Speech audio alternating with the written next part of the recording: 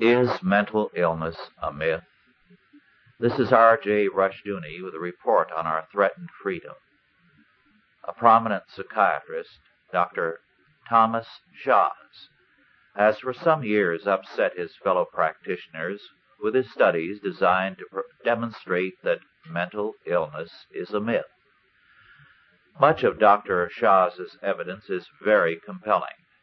I do not feel competent to comment on the subject authoritatively, but I would like to suggest that perhaps we have gone overboard on calling a variety of things mental sickness. For example, many public school children today supposedly suffer from a disability known as dyslexia, which creates reading problems. When I went to school, we were all taught phonics, and no one had ever heard of dyslexia. Today in Christian schools, no one has dyslexia. Perhaps it is real, but we are entitled to some skepticism here. Another example. In 1850, 130-some years ago, the Louisiana State Medical Society discovered and named a new disease, a mental disorder, and named it drapetomania. Drepto is a Greek word meaning runaway. The medical commission, headed by a distinguished physician, Dr. Samuel Cartwright, found that this disease was a physical and mental peculiarity of the Negro race. The evidence for the medical commission was obvious and clear-cut. A great many Negro slaves were running away. Some of the slave owners from whom they ran away were regarded as fine men. Obviously, running away had to be an indication of some kind of hereditary and racial sickness.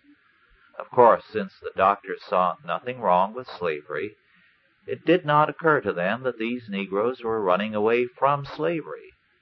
With equal logic, we can say that a medical degree gives a doctor collection mania, since he has a strong urge to collect on all payments due to him. Seriously, however, we have gone very much astray on this question of mental sickness. We are all too prone to label people we disagree with as mentally sick. Is a man politically on the right, left, or center? If so, does that make him a mental case? To be in error is one thing, and to be mentally sick a very different thing.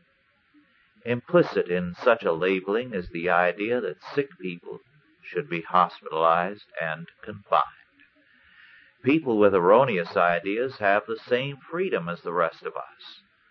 By labeling those we disagree with mentally sick, we are implying that freedom should be withdrawn from them. We are then saying freedom is something to be rationed to our side only. The implications of such labeling are death to freedom. This has been R.J. Rushdoony with a report on our threatened freedom.